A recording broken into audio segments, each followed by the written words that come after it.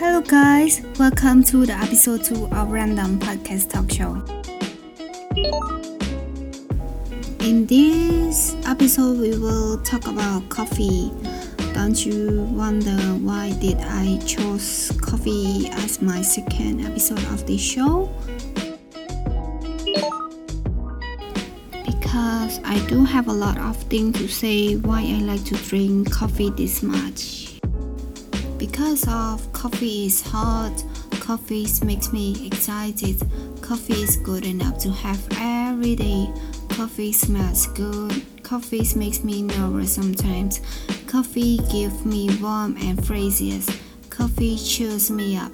Even when coffee is too strong or too weak, it's still good to drink it every day, especially in the morning, but somehow you can drink it whenever that you want to drink it.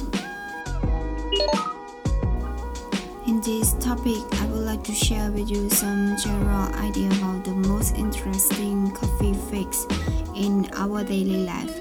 There are a lot of people who can start the day without having a freshly brewed cup of coffee. They love coffee so much that sometimes they call themselves coffee addicts. And don't you believe in just smelling coffee could make you less stressed? Talking about coffee is darkly colored, bitter, slightly acidic, and has a stimulating effect in humans, primarily due to its caffeine content. It is one of the most popular drinks in the world, and it can be prepared and presented in a variety of ways, especially like espresso, cafe latte, and it is usually served hot, although iced coffee is a popular alternative. Many people simply cannot imagine life without coffee. Whether you are taking a little time for yourself or enjoying yourself in good company, a delicious cup of coffee is perfect at any time of the day. Coffee is not only tastes good, it is also a pick-me-up. The caffeine in coffee puts your sense on edge. You feel more alert and less tired.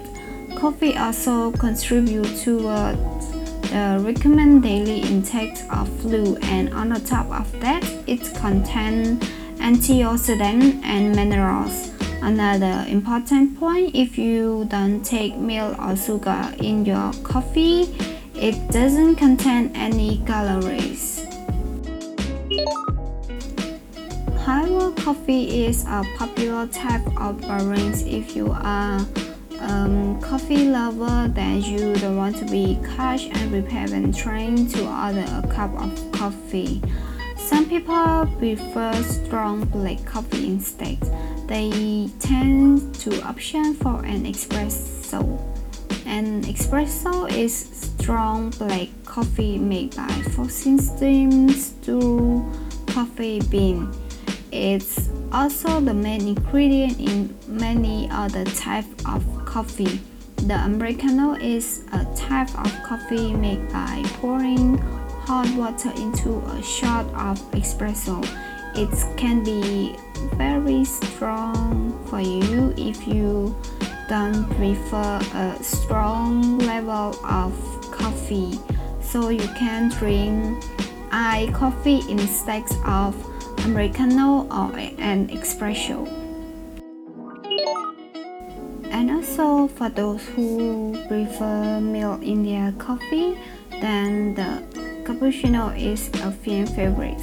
It consists of espresso, hot milk, and steamed milk form. The cappuccino is similar to the coffee latte, which consists of strong or blonde coffee or espresso mixed with scald milk. Most types of coffee will also have a cool option. If you don't like it hot, then you can try iced coffee. This simply refers to the cold variation of any hot type of coffee. And about this, caffeine levels in coffee vary even more than simply being caffeine or decaffeine. The roast of the coffee and the coffee bean play a large role in how much caffeine the coffee contains. Understanding how this affects the caffeine level can help coffee drinkers choose a coffee that best suits their needs. Caffeine levels in coffee can vary dramatically based on the coffee bean that is used to make the coffee. This is an interesting and often helpful fact that many people do not realize. Understanding how the coffee bean varietal affects the caffeine level of the coffee can be helpful in choosing the coffee that is best for you.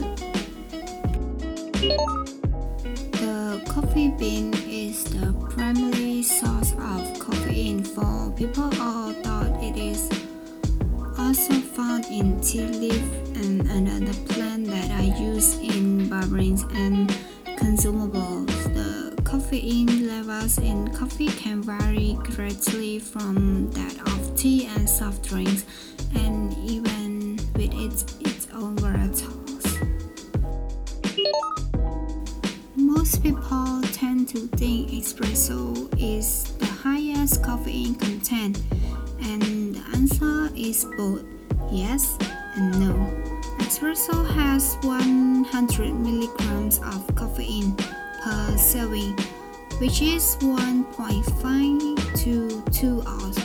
Most people don't order more than one serving of espresso, so it is lower than drip coffee. However, when a double, triple, or even quadruple shot is added to drip coffee, the caffeine level soars upward of 500 milligrams. Another factors that influence of the caffeine levels in coffee include the bean varietal and the roasting process. That's all for this topic, and I hope you guys enjoy this topic, and see you in the next episode.